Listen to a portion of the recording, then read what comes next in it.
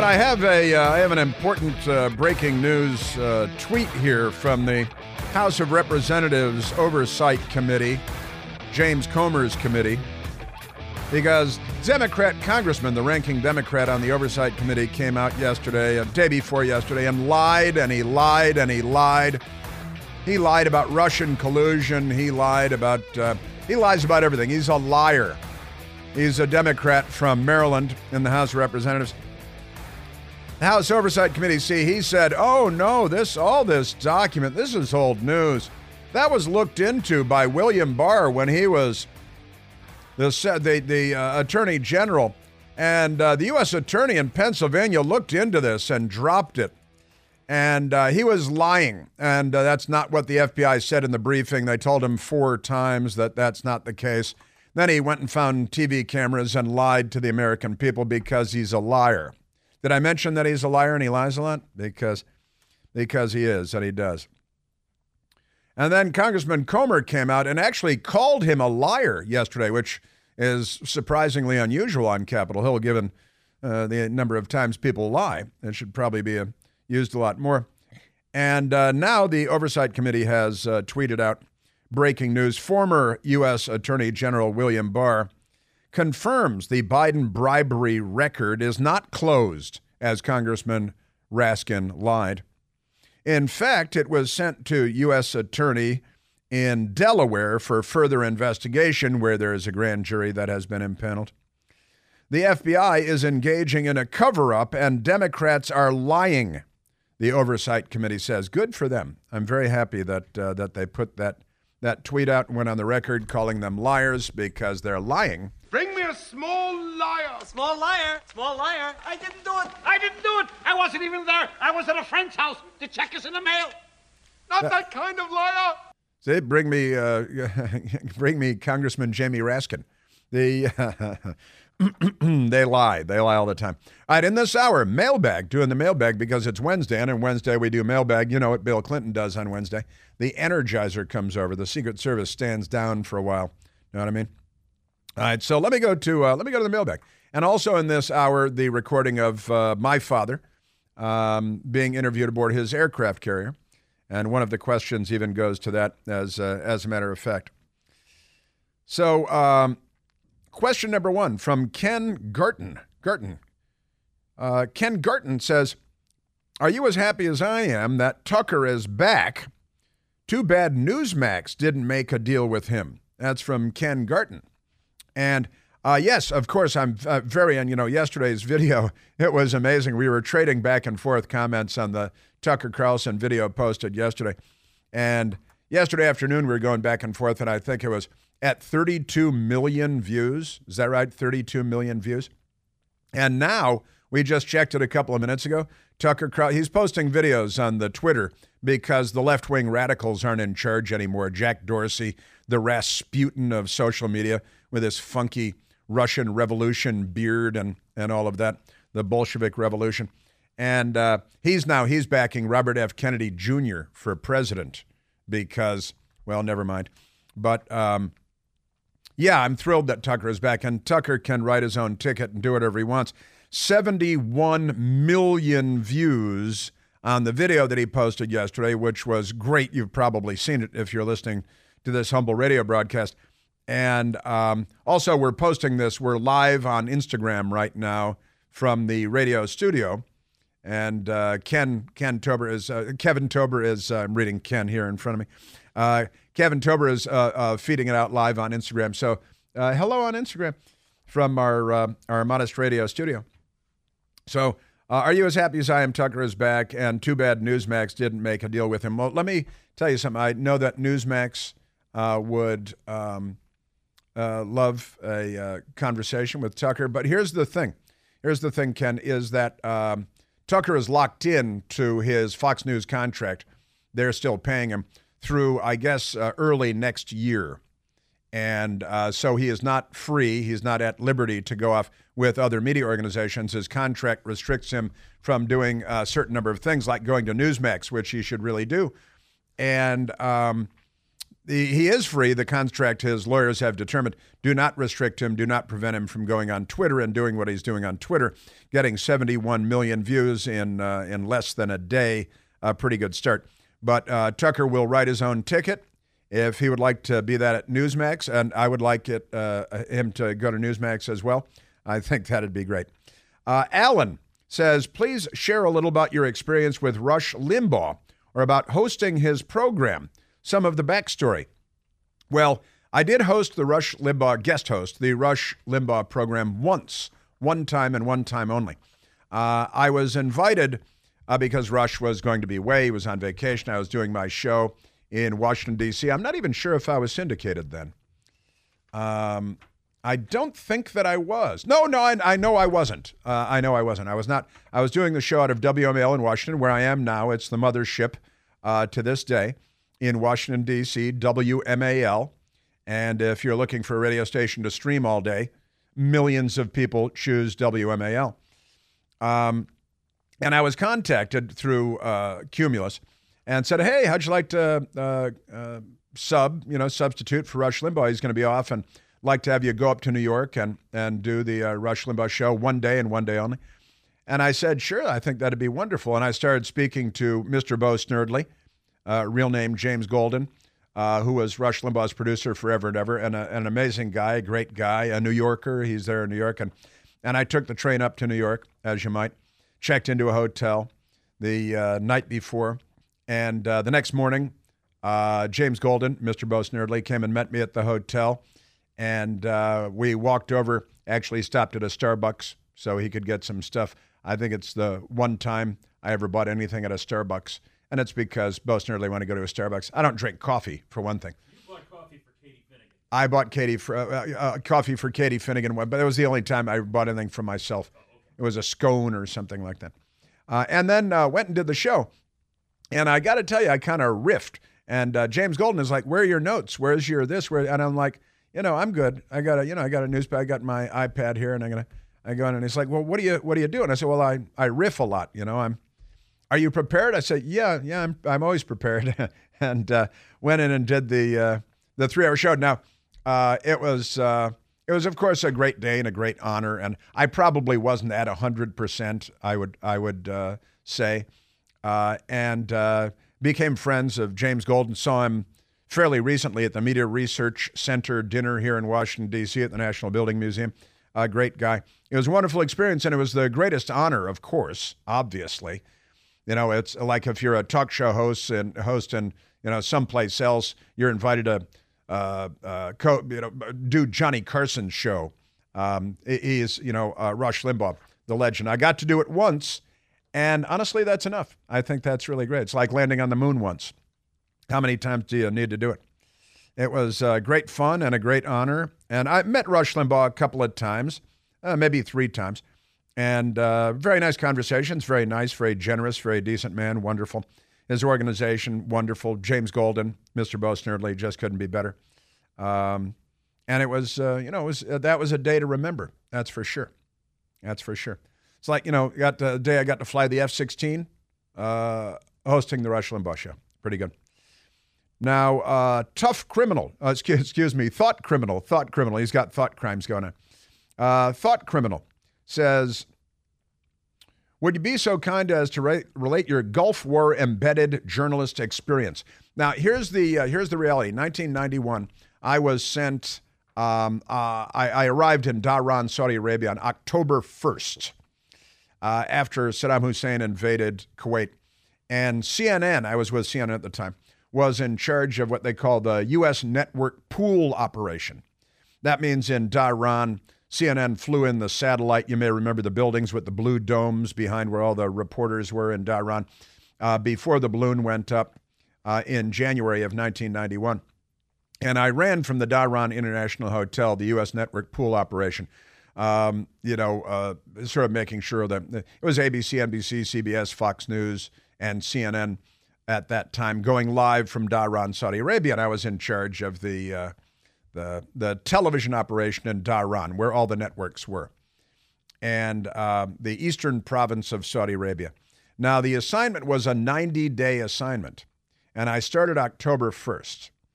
And then on January 1st, it rotated to another network, which is how pool operations work. There were four. It was ABC, NBC, CBS, and CNN were the four organizations in the pool at the time. I don't think Fox was in the pool rotation at the time. And I believe on January 1st, it rotated to ABC, and they took over the pool operation. And as a result, I rotated out of Dhahran, Saudi Arabia on New Year's Eve of 1990 and got on a nonstop plane to Amsterdam, where I spent New Year's Eve with a great Marine that was there in Dhahran. He was there teaching, training up the Marines on hand-to-hand combat. And he was rotated out the same day, and we went to Amsterdam and, trolled around in bars for New Year's Eve in Amsterdam. It was a great time. I actually love spending time in Saudi Arabia. It was a lot of fun, 3 months, and it was before the war started. I was back at the Pentagon by the time the war started in January of 91. But I spent 3 months in Saudi, and there was always, oh no, everybody had chemical warfare suits and waiting for Saddam to start firing missiles at us and stuff, which never happened. It would have been fun if it had the Scud missiles and things, but didn't happen. So I didn't actually embed for the war. I was only there for Operation Desert Shield. But I had a great time. Every Friday, we'd go down to Dammam, the Judicial Center for the Eastern Province, on Friday, because we'd go to Chop Chop Square, and we get some shawarmas and wait for them to bring out criminals and cut their hands off and cut their heads off. But when they saw that there were a bunch of gringos out there, they wouldn't bring them out and chop their heads off and chop their hands off. It's kind of a disappointment, got to say. P.T. Gramble says, what squadron was your father assigned to during Operation Overlord? And he's got Operation : Overlord, and in parentheses it says, sorry about the colon. Operation Overlord was the name of the Normandy, the D-Day invasion, right, yesterday, 79 years ago yesterday. He was with a squadron, a really interesting Navy squadron called VOF-1. VOF-1 was his squadron, really, because like it'd be VF-1, normally it'd be VF-1, would be the squadron designation, but it was VOF-1 because the planes were outfitted with some observation, some reconnaissance weather equipment. So it was a one-of-a-kind squadron called VOF-1, and I don't think there was another VOF squadron in the Navy at the time. I don't think there was a VOF-2. And I'm going to play the audio from his interview coming up, but VOF-1 is the correct answer to that.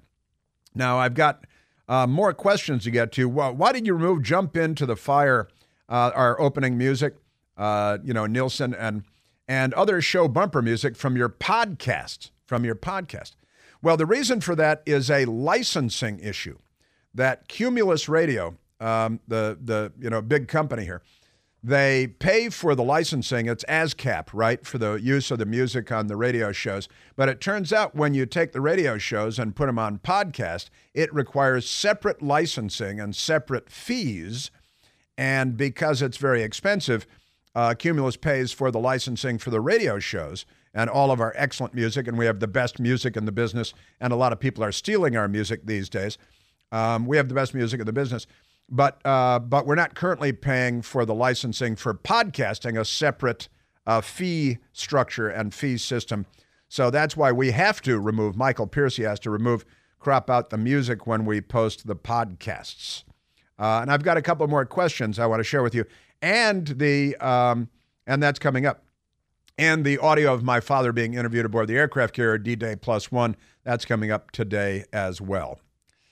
Now, its official reports say that the banking collapse of 2023 is now officially more devastating than was the banking collapse of 2008. And right now, a series of global financial dominoes are continuing to fall, and it's clearly not over yet. Don't wait for the email saying, sorry, your account has been frozen. We've all got to take action now to protect what we've worked so hard to build over the years. Time to call my friends at American Alternative Assets and get your free Wealth Protection Guide. Time to call 888, the number 4, GOLD 20. Call them right now, 888-446-5600. 5360. This invaluable guide will outline the precise steps you need to take immediately to transfer your IRA or 401k into precious metals, all without tax consequence. So call American Alternative Assets at 888, the number 4, Gold 20 to claim your free gold and silver guide today. Again, call them at 888-446-5360. Individual results may vary. There's no guarantee that past performance will be indicative of future results. Seek your own legal, tax, investment, and financial advice before opening an account. Yeah. All right, so a couple more questions that we have from the mailbag.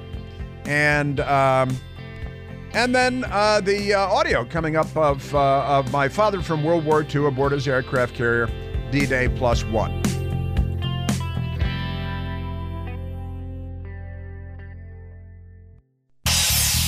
Hey, Chris here with some exciting news. Now you can listen to me live on the WMAL app. Doesn't matter if you're in your car, in the office, on the go. The WMAL app delivers crystal clear around-the-clock news coverage anywhere with cell service or Wi-Fi. So don't miss a second of your favorite shows. Download the WMAL app today on the Apple App Store or at Google Play Store. Afford Anything talks about how to avoid common pitfalls, how to refine your mental models, and how to think about how to think. Paula, while certainly you can mess up on $1 million a year, it is far less likely than it is on $30,000 a year. Right. I would meet wonderful people that were struggling with a budget that was super tight. It was 100% you need to make more money. Make smarter choices and build a better life. Afford Anything, wherever you listen.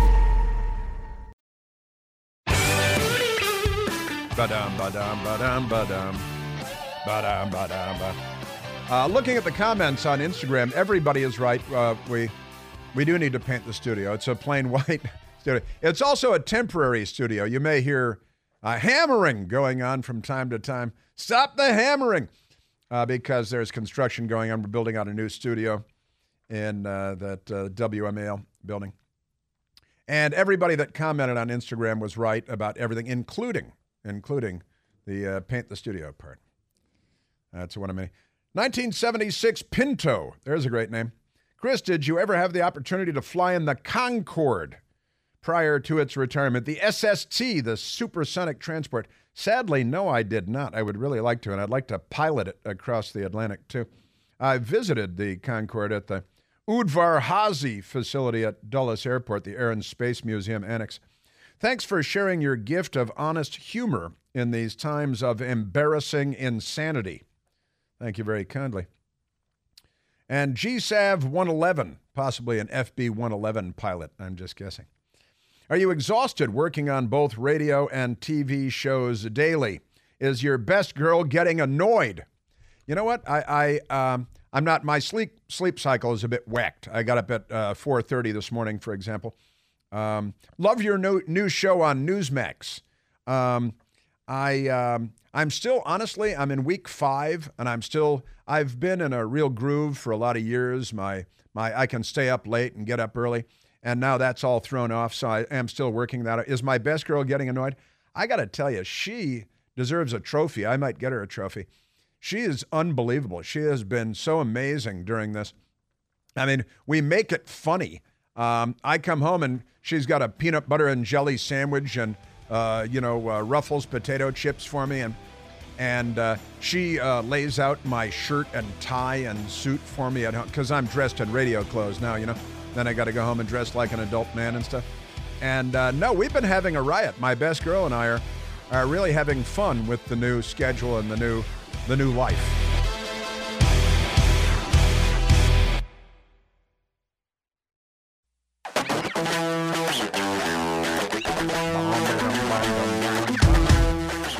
Well, that was, I'm not the best at, we're still breaking me in when it comes to doing the mailbag questions because, as you know, I'm very modest and humble, particularly given how amazing I am. And I don't spend a lot, some people spend a lot of time talking about themselves.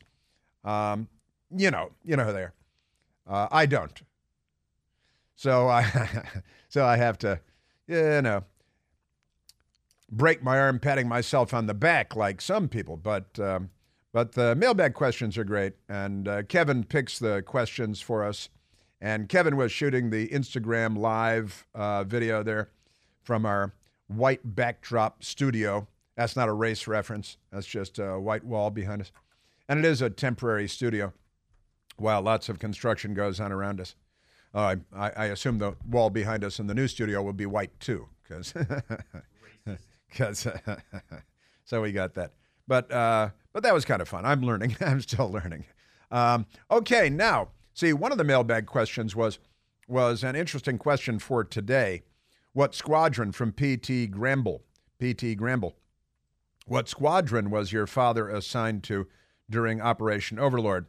And sorry about the colon. That's funny. You know, that's a listener. And I have today now. Kevin, did you post the thing? Because we're posting. I'm going to play this recording. That was it's 1944. It is during my father was 22 years old. He was a U.S. Navy fighter pilot. He was assigned to an aircraft carrier called the USS Tulagi. Tulagi was an island in the Pacific that we had stomped on the Japanese, and we built more than 100 aircraft carriers, so we had to come up with lots of, hey, what are we going to call this aircraft carrier? We got more than 100 of them, called USS Bob. We had a lot of aircraft carriers. So and it was an escort carrier, which means it's a smaller aircraft carrier, which means it's harder to land on and take off and, night and day and bobbing seas and all that. And his aircraft carrier was operating in the Mediterranean. And as a child, this record album, I in fact have two versions of this record album. And I think the pictures of the record album are in they're in the, because if you go to our Twitter, our Instagram, and what else? Rumble. And on Rumble, Kevin just posted them, reposted, and it's the recording that you're about to hear with photographs, my collection of photographs, some of which I got off of the internet. Many of them are family photos of my father and so on. And we put together a sort of a slideshow, a visual presentation to go over to complement the audio recording. Now, this is my father. My father was named Jules Orteig, O-R-T-E-I-G. Jules Orteig Jr. was, in fact, his name, because, as you might imagine, his father was Jules Orteig Sr. Now, his family is Basque, and I am, as a result, similarly situated. Basque, B-A-S-Q-U-E. It's an ethnic group that lives in the Pyrenees Mountains. The Pyrenees Mountains divide Spain and France. My father's family was from the north slope of the Pyrenees Mountains, meaning the French side of the Basque territories. All right? There's a Basque terrorist group in Spain called ETA, E-T-A, and the Basque, the Spanish Basque are wonderful. The French Basque are wonderful. My family always said they were Basque. They didn't say they were French. They said they were Basque. And Orteig, O-R-T-E-I-G, is a Basque name. Jules is a French name. And my family history is very, very interesting in a lot of ways on the Orteig side. But from a town called Louvis-Jouzon, on the north slope of the Pyrenees Mountains, on the French side of the Basque territories. And the interviewer asks him, well, what is that, French? And I'll let him speak for himself. But the interview was D-Day +1, 1944, aboard the aircraft carrier Tulagi, not identified in the interview, with my father, who was just back from a bombing mission in his Hellcat airplane, a single-seat fighter plane. His squadron was VOF-1.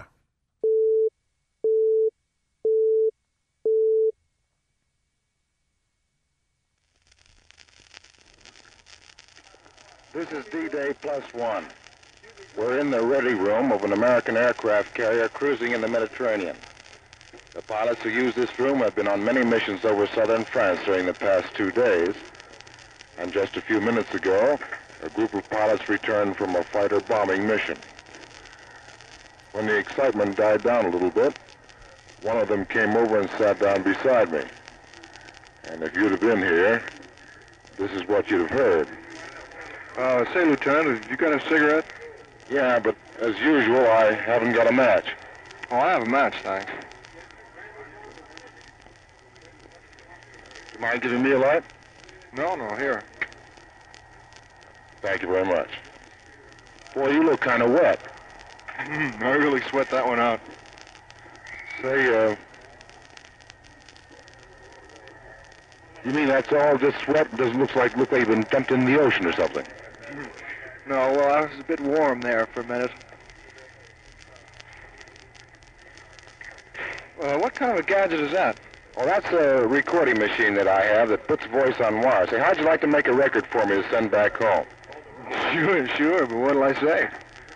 Well, just talk, you know. I'll tell you what. I'll ask you questions, you give me the answers, right? For example, what kind of a plane were you flying on your mission today? I was flying the Grumman F6F, the Hellcat. F what? The F6F, the Hellcat.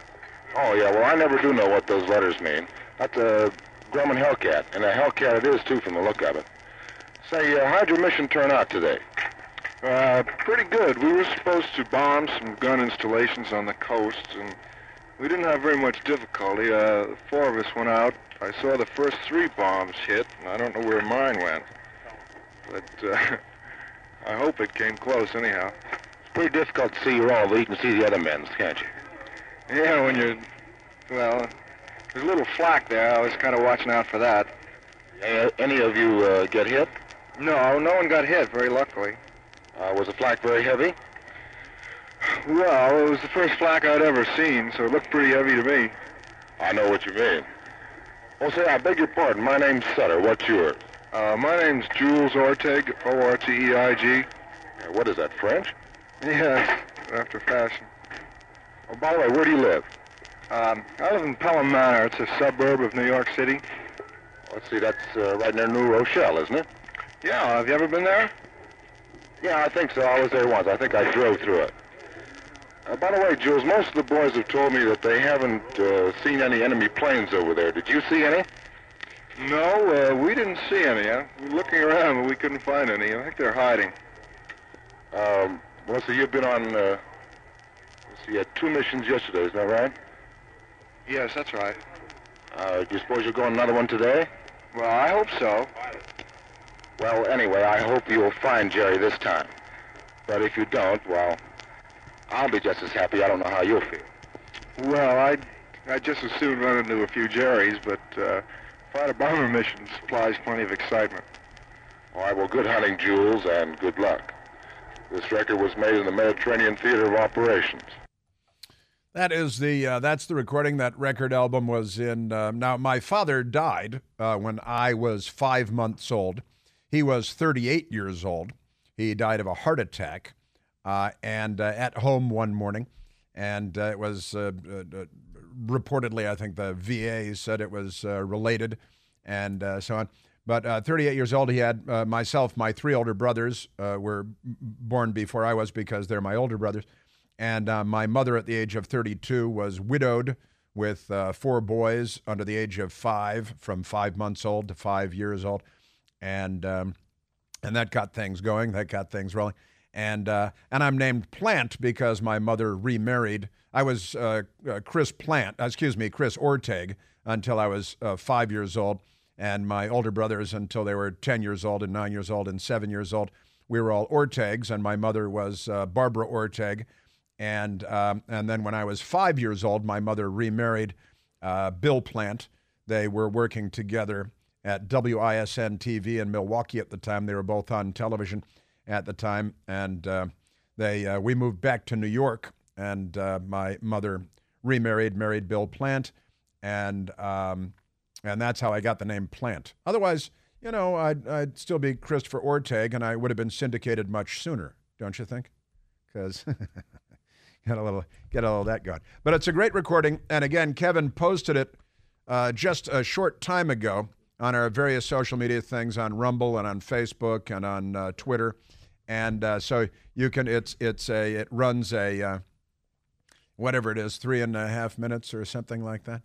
And there are photographs now that many of them family photographs. Some of them I found on Al Gore's amazing internet. I actually found pictures. There's an Admiral Durgan briefing a bunch of pilots in the ready room, and I found that on the internet. And I have three. I zoomed in on it twice, and I found that on Al Gore's amazing internet. It's an old Navy photo, and my father is looking at him like he's not very happy about the discussion that they're having. But it's good stuff. I think it's fun, and I have a personal stake in it, of course. But if I didn't know who the person was, I would still say, wow, that's pretty cool stuff. And I do think that this recording should be in the Navy Museum or something. It should be somewhere, the World War II Museum in New Orleans or something like that, because it's good stuff. Haven't seen a lot of it. And I still have they're called transcriptions. They're like record albums, but they're cardboard with a laminate. And I think I mentioned last week that you put them on your record player, and you put the 78 RPM, there's 78 RPM, and you put the needle in the center, and it plays to the outside, rather than putting the needle on the outside and it playing to the center, which is pretty wacky too. So that's my D-Day +1 contribution to our World War II veterans, and God bless them all, saluting them all. 22 years old at the time he was. And by the way, he didn't go by Jules. He went by Bud and Buddy. Bud and Buddy. And everybody, I actually met a nice woman who's a listener to this radio show, lives in Virginia, Dita Calderosa. Dita Calderosa was a friend of my father's. She was listening to the radio show one day years ago, and I played that recording. And she called in and said, I can't believe that was your father. He was a great friend of mine. And Dita Calderosa is a great friend of mine now, and we go out to brunch and things, and it just couldn't be more fun. All right, and let's see. There's a lot of stuff to get to, and I still have so many things. Yeah, let's do that. We're gonna go to break a little early, and haven't decided yet. May come back to calls. I love this story on the front page of the Washington Post today. D.C. woman wins lawsuit over odor of marijuana. In Cleveland Park, about 1.5 miles from the radio station, this guy smoking dope in his basement apartment of this. The woman lives next door. It's row houses, and this guy rents the basement apartment. He's a restaurant manager. He's got medical marijuana, and he smokes dope. You know, he comes home, he smokes dope every night, and he says, I'm just relaxing, man. And the lady said, you can't do that. You're stinking up my house with your dope. And it went to court, and the lady won. And now he can't smoke dope in his own house anymore. What kind of country is this, anyway?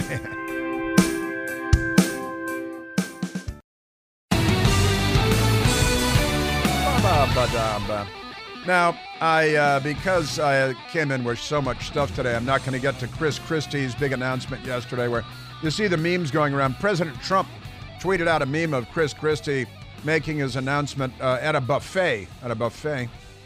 It's making fun of the Chris Christie. I watched the beginning of it yesterday, of the Chris Christie announcement, but it was 2 hours long, as it turns out. And some of the stuff about, how we're becoming small in our debates and things. Oh, yeah, I basically agreed with that. Then he went after President Trump, probably a bad idea, but he did that anyway. And it's, he's going out of his way to assail President Trump and make him the target. Also, the LIV PGA Golf Tour coming together. That's pretty funny. They condemned the Saudi ownership and Khashoggi's killing and dismemberment and their human rights record. And now they're in bed together. Now they're doing the thing together, LIV and PGA Golf. It's a little bit funny. So we got that going. And I'm not going to get to the UFO guy, the Air Force UFO guy. I've got to say, he's an interesting guy. I'm not convinced. I'm just not convinced. He's not an Air Force officer, former intelligence agency guy. Yeah, we have spaceships from other planets and dead bodies from inside, alien bodies, like Independence Day, Plausible deniability. Right? We have spacecraft from another species. We do, yeah. How many? Quite a number. You're Quite kidding. a number. No. No, I'm not kidding. I'm unconvinced. I'm unconvinced. Now, he's opened a can of worms, and I think it's a fun can of worms, and it's a can of worms that should be opened. But I still don't. I'm not there with him. So let's see. What else am I not getting to? I'm not getting. Oh, I wanted to do in Portland. There's an Anne Frank impersonating drag queen transgender activist from Portland, Oregon, that was arrested in Virginia for murder. That just, that's all you need to say, right? It turns out that the Anne Frank impersonating drag queen transgender activist is a Democrat. That's all we need to know. All right, let's, I wanted to spend time on that story, but we got too much stuff because too many Democrats are on the loose out there. Oh, yeah, and the Dallas Pride Festival for all ages sells sex toys, edible penises, and graphic Disney art, and Disney's probably fine with it. All right, so we've got, that's your Democrat Party. This is really, today has been a summary of the Democrat Party. Hotels fleeing San Francisco because of the crime, and the city continues to spiral. It's on its way to hell. The zombie apocalypse dystopia. Let's go to the phones. Let's go to Mike calling from Herndon, Virginia. Michael, you're on the Chris Plante Show. Yes, Chris. God bless you, and God bless what's left of America and civilization itself. Yep. You betcha. So I called into your call screener. I've called radio stations and whatnot and so forth for probably a good 15 years or more. A lot of times people don't understand what I try to explain to them, that there is a conspiratorial group of people that have been trained and taught and schooled and brainwashed in America by the Cloward-Piven process. They were Cloward and Piven were professors there at Harvard, Amherst, and BU in Boston, Massachusetts, and whatnot.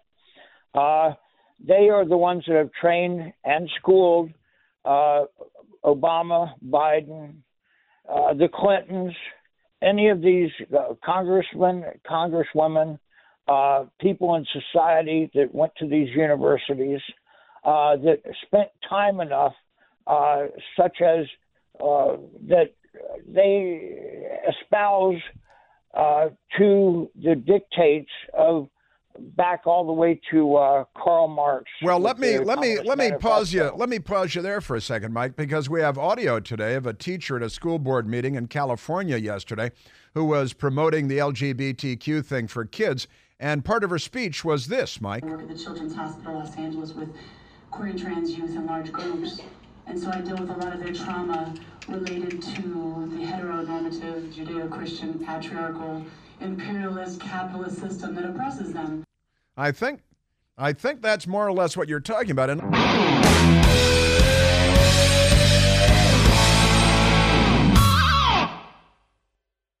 The Bigger Pockets portfolio of podcasts are worthy of your investment. We're having a real conversation as real estate investors. New episodes available every day. It's important to buy where it makes money and not necessarily where you want to travel to. Bigger Pockets, On the Market, Rookie Real Estate, or Money Podcast. The purpose of flipping is to create more cash so then you can reinvest into other types of properties. The Bigger Pockets Podcast on YouTube or wherever you listen.